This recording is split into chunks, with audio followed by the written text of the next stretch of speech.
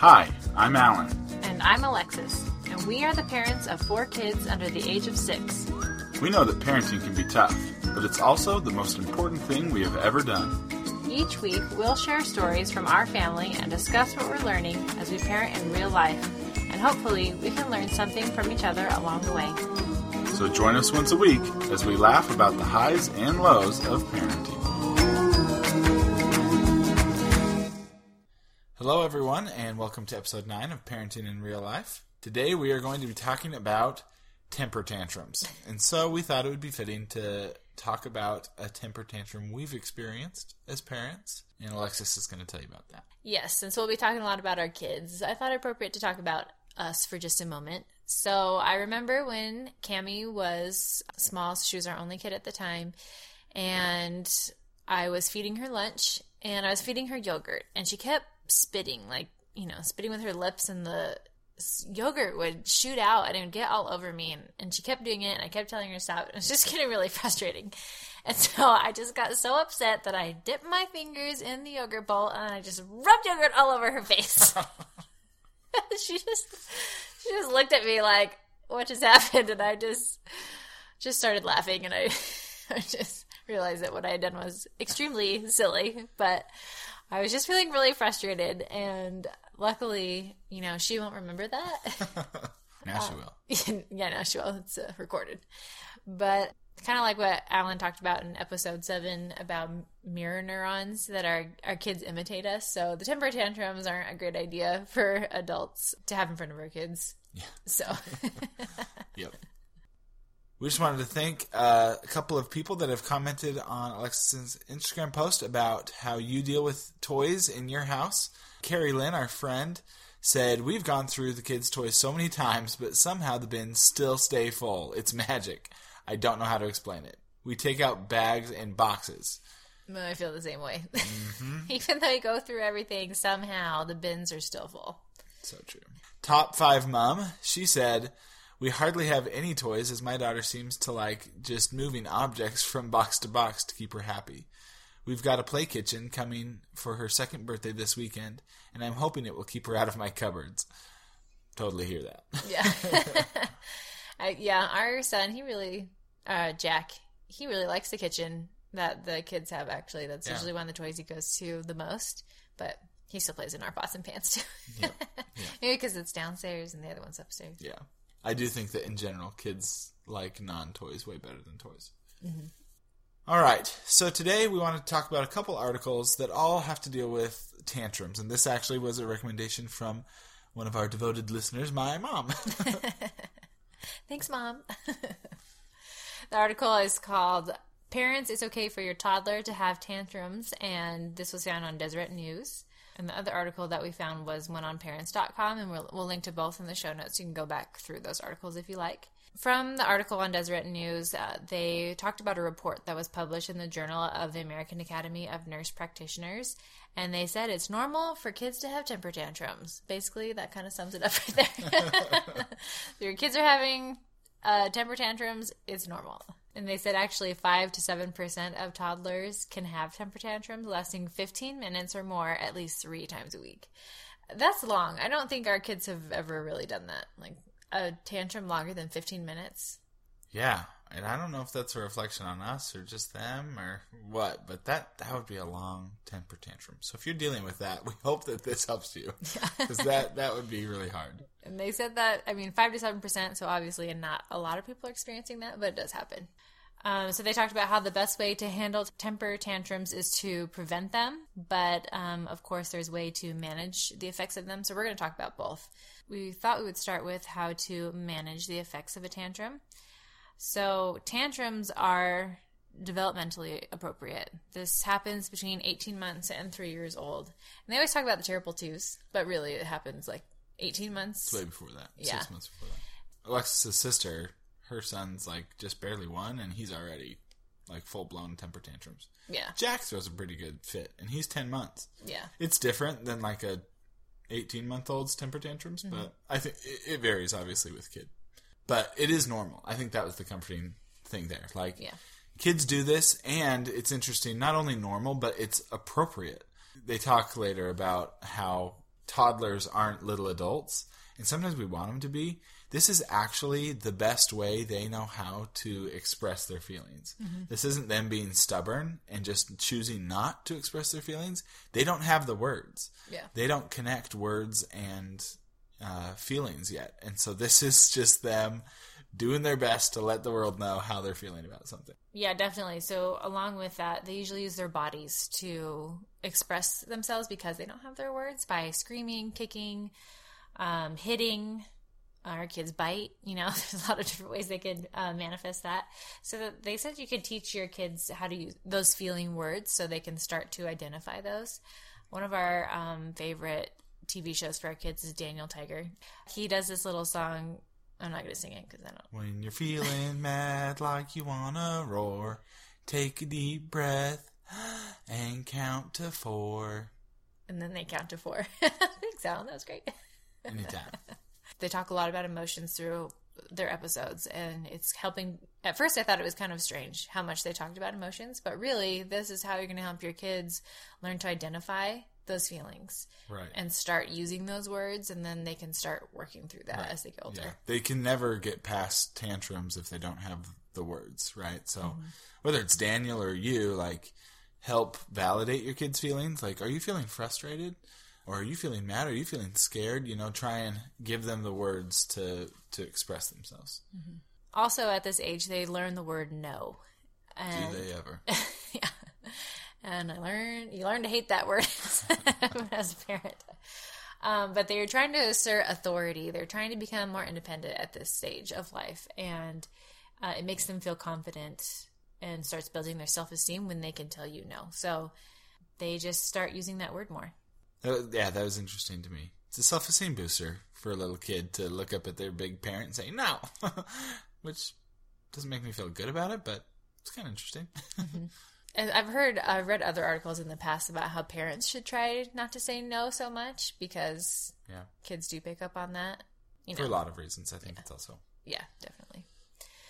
Another thing you can do to help manage the tantrum is just ignore it. Now, this article, I thought it was interesting. They kind of talked about ignoring it was like a last resort, and I didn't necessarily agree with that because it's our first resort. Yeah, I feel like ignoring tantrums is a good thing to do because it's not giving them the negative attention that they want attention, whether that's negative or positive. Right. And so if you're feeding that attention, they're going to keep doing tantrums because they're getting attention. Right. And speaking of developmental, it talks about how at this age they can't express their feelings, but they have learned cause and effect. Mm-hmm. And so if the cause for them is if I throw a fit, I get attention, and they like that feedback loop, they'll keep doing it. If you support that by giving them attention when they throw a fit, then they're just going to keep throwing a fit. Not because they think it's the right thing to do, but because they think it's the way you get attention. Mm-hmm. So I found another article. This is the one from parents.com that had some more ideas for managing tantrums, and they actually said that ignoring tantrums was good. And Jay Hoker, who is a Minnesota pediatrician, said, during a tantrum, your child is literally out of his mind. His emotions take over, overriding the frontal cortex of the brain, the area that makes decisions and judgments. That's why reasoning doesn't help. The reasoning part of his brain isn't working. And so I think that's why ignoring can be a good thing, because you can't sit there and talk to them about, why they shouldn't be throwing a tantrum, or maybe even at that moment it's hard to identify feelings, just kind of ignore it, walk away, let it happen, and then talk about it afterwards. I mean, we've joked about this, but we really do leave our kids crying and screaming in the aisle, because it usually ends the tantrum. If you try and console them or talk to them or negotiate with them, in our experience, it just keeps it going. So if you just leave them there in the aisle, usually they're like, oh, well, my audience is gone, and so they stop. So it's not because we're jerks that we leave them in the aisle. It's because it helps them realize, oh, this isn't the time or place, and it's not working, so try another strategy. Another thing you could do is create a diversion, just divert their attention somewhere else. And this is something that I think is a big strength for Alan. He taught me this as we had kids. Yeah, I'm diverting. What can I say? I just try and actually my sister Annie, she's the one, or maybe my mom, whatever. I'm surrounded by smart people. They both give the kid some water. When a kid's freaking out, if you give them water, they can't freak out because you have to swallow. So if you're like, hey, do you want a drink? And they're like, whatever. And then they start drinking and they can't keep crying or yelling or whatever they're doing. But in general, I think if you can just get them distracted on something else, and kids are pretty easy to distract, you know, like, oh, look at that, it's a dog or whatever it is. There's almost always something nearby that you can distract them with, whether it's a game or something around or whatever it is. Yeah, some of our kids have definitely been better at that, or more distractible than others. Like Cammie and Nathan, you can easily distract them off their tantrum. Mm-hmm. Chloe was a little more difficult. Still. She would just cling on whatever that was, you know? Yeah, still a little bit. She's a slow burn. Cammie and Nathan explode, but Chloe just, like, festers. And so she doesn't throw as bad of tantrums generally. Mm-hmm. In terms of just, like, overall helping her express her emotions. It's tricky. Yeah, takes her a little bit longer, I think. You can also give your kids a hug. Cammie and Nathan, again, their personalities are very similar. If you give them a hug, that helps release a lot of that tension. They just, you know, if Nathan's crying on the floor, I'm like, Nathan, do you need a hug? And he'll say, yeah, and or I'll go pick him up, or he'll come over to me, and sometimes he just needs to kind of squeeze it out. Mm-hmm. Cammie's one where, like, and this just speaks to Tanner intensity, we must have told her, like, go scream into a pillow.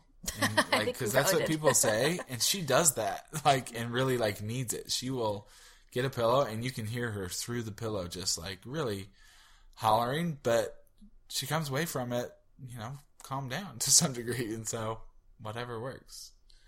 And for sanity for parents, you know, you're going to be in public, and tantrums are going to happen. So when you go home, you can just kind of laugh it off. And I thought it was interesting that they also said that we know from studies that the only thing people judge is your reaction to the meltdown. I didn't know studies were done on this, so that was pretty cool. But, I mean, it's true. You see a kid throwing a tantrum, and, I mean, that looks pretty normal, right? Like, you're not necessarily judging the parent that their kid is having a tantrum. What you do notice is how the parent is reacting. Are they calm? Are they frustrated? Are they yelling at their kid? You know, or are they just moving on? So if you're worried about judgment from other people, just the more calm you are in the public situation, the better, and then you can just go home and laugh it off. I saw a meme or something this week where it was like, I am now the mom that I was judging, you know, a few years ago, wondering, like, why can't that woman take control of her kids or whatever it is. I totally feel that way. Mm-hmm. You know, not that I was like a big judger of parents before because I came from a family of 6, but I just feel so much pressure to like not be that dad, you know, that can't control his kids, especially since we have so many kids.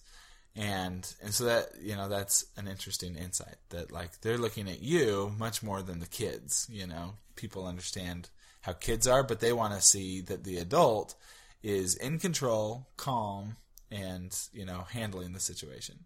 Mm-hmm. And I'm not that great at that either, but now at least I know what to worry about.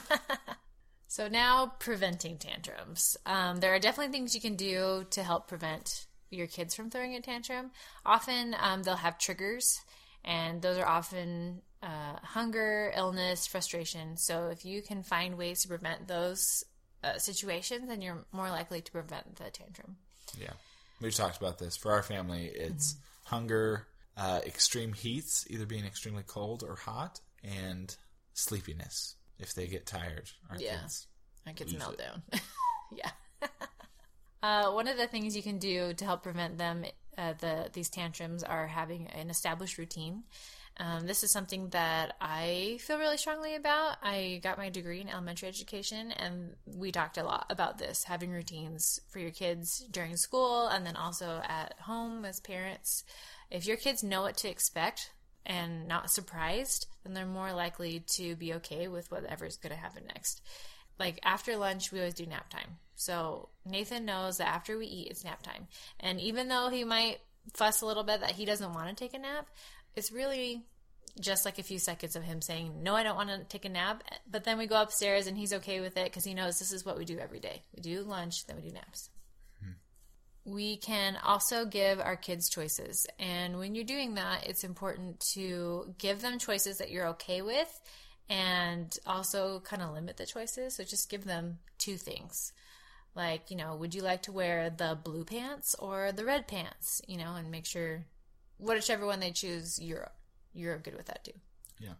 And, all parenting advice, I think you have to take for what it is. Like, that works with Cammie and Nathan. Chloe, is very aware of other choices, and she's already set her heart and life dreams on the other thing, and so you can't really give her the 2 choices. Like, she'll make you dig down to the bottom of the dirty clothes hamper to get what she really wants, but I think in general that's a good idea. That is very true. It definitely depends on your child, for sure. Mm-hmm. You can also carry snacks with you. This would help with the hunger issue. I usually keep some fruit snacks or crackers in my diaper bag all the time. So that way, if going to a store takes longer and the kids are starving, or if we're in the car and, something takes longer than usual, or people are just hungry, if you have snacks prepared, it helps those meltdowns happen less. Yep. And then finally, to childproof your home. This helps prevent frustration, for your kids. If they're not always touching things you don't want them to be touching and taking things away. So if those things are just not at level for them, then it just takes away from all of the frustration for your kids. For sure. That's why sometimes it's hard to go to family members' houses or friends' houses where it's not as childproof, because you just feel like, I'm just wrangling my kids the whole time because I feel like they can't touch everything. So yeah, certainly do yourself a favor and make sure your house isn't one of those places. The last thing that they talk about is teaching self-regulation. And so I think this is like the end game, right? Like, eventually your kid's not going to be throwing tantrums, hopefully. And so teaching them how to get through this. How do I feel these feelings, feel this frustration, and still get out of it? Mm-hmm. So one thing it said is practice taking turns. And I thought that was a really good thing. And this was like one of those things that in hindsight, I was like, oh, yep, that is a good thing. Because I remember Nathan, when he was just entering this phase, we were playing, I can't remember what we were doing. We were doing something. We were rolling a hula hoop and trying to jump through it or something crazy. But we would take turns, right? Like Cammie would go and then Chloe and then Nathan. And Nathan, for whatever reason, at his developmental stage, he could wait for one person. So it was like he went and then Chloe went. But then when a second person went before he got to go again, it blew his mind. And every time he would have a meltdown. And I was like, Nathan, it's okay. Your turn's next. There's just 2 people between you and your next turn. And he just couldn't get it. And so that's one of the ways you can teach that self-regulation is like put them in situations where you do have to wait and you have to get frustrated. And then eventually, maybe not that day, but now he's to the point where he can wait for 2 people. I don't know how he would handle 3 people, but he can handle waiting for Cammie and Chloe. And that really helps with, when they get into preschool and stuff and they start being in those situations with other kids. If you've already prepared them, then they're going to have less meltdowns in preschool and be able to figure out those social moments a little bit better. Mm-hmm.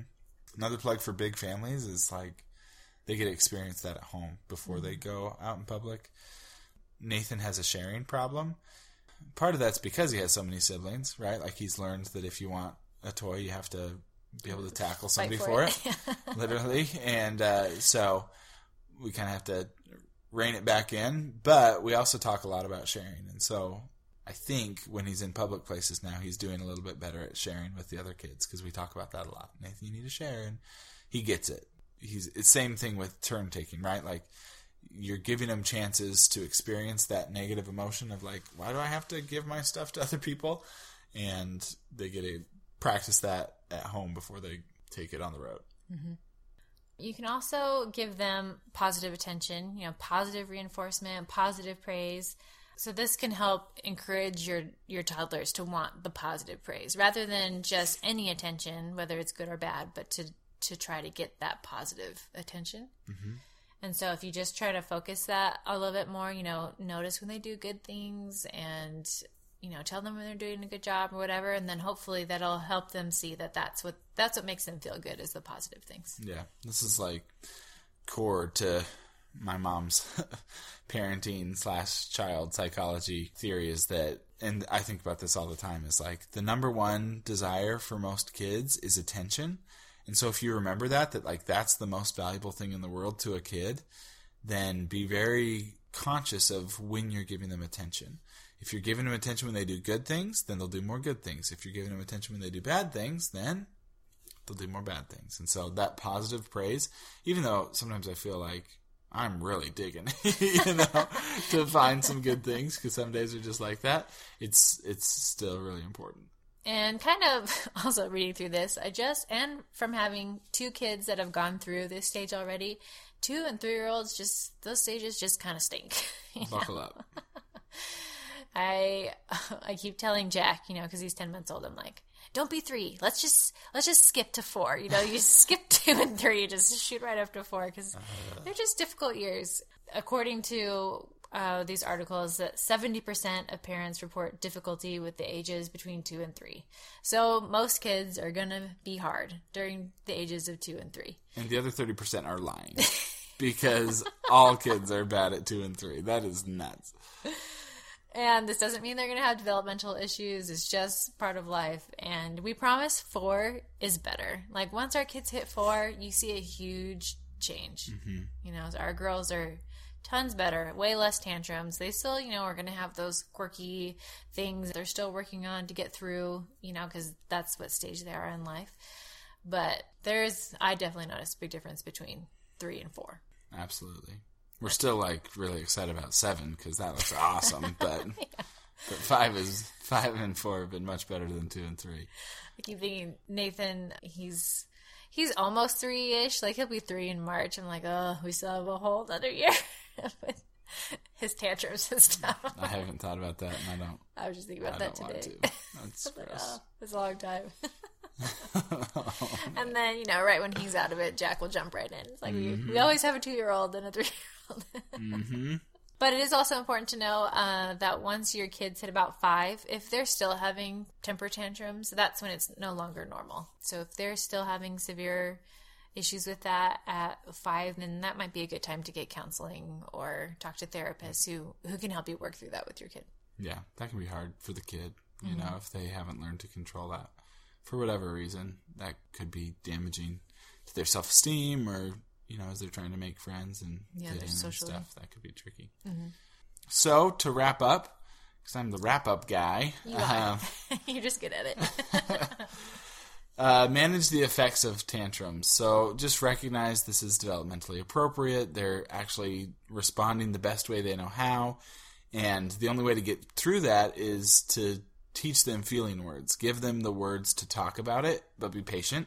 In our experience, they're going to be 4 before they really get there. Ignore it. We're big believers in the ignore it. There's other things you can do, though. You can create a diversion. You can give them hugs. And then just be willing to laugh, because sometimes your kid's going to melt down in the middle of the store with everybody around. So just try and control your response, even if you can't control theirs. And then when it does come to preventing tantrums, you can't prevent them all. But remember that there's some hot buttons. Know your kids' hot buttons. For us, it's hunger, heat, and sleepiness. And so we know, not to go out at those times and to be prepared for those things. Establish a routine. Give them limited choices. Carry snacks. Whatever you need to do, be ready to help them when they do have their meltdowns. And then remember, the goal is to teach them self-regulation. That the goal is that they can someday manage this for themselves, and it is going to take 2 years, unfortunately, to learn this, but you can do it. Practice, give them situations at home where they can do that, where it's taking turns or sharing or whatever. Focus on the positive, and buckle up. If you've got a 17-month-old, just hug them and kiss them and love them, because in a month it all changes. It all hits the fan, and it's going to be nuts for a few years, but 4 gets better. And in general, I think it is rewarding to hear your kids talk about their emotions when they do come out of this. And, occasionally Cammie and Chloe will say, I'm so frustrated, I feel angry, and it's not a lot. But occasionally you hear that, and it's like, oh, hallelujah. We can talk about this stuff now. There's a light at the end of that tunnel. Yeah. And 2 and 3 is hard, but it's also a very sweet time. I think that's when your kids give you hugs and kisses the most, and they're exploring and discovering life. So it is hard, but there are some really great things about 2 and 3-year-olds too. So not to be Debbie Downers. No. Yeah. 2 and 3-year-olds are awesome, but awful also. So embrace it. Literally. Hug them. Yeah. Because they're better when you're hugging them than when you're not. For next time, we would love to hear how you handle or prevent tantrums, or maybe your best tantrum story. So let us know your horror story, fitting for Halloween week, right? Yeah. Tell us your tantrum horror story, or how you handle or prevent them with your kids. And as always, don't forget to follow us on social media. You can follow Alexis on Instagram at LearnAsWeGo, or you can follow us individually on Twitter. I'm at Alan T. Tanner.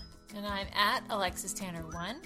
You can also check out my blog, learnaswego.org. I also put the podcast on there if you want to listen to it there. Or you can email us at parentinginreallifepodcast@gmail.com. And don't forget to subscribe wherever you get your podcasts and give us a rating. And as always, a special thanks to our 4 kids for being kids. They can't see that. Oh. Peace. There it is.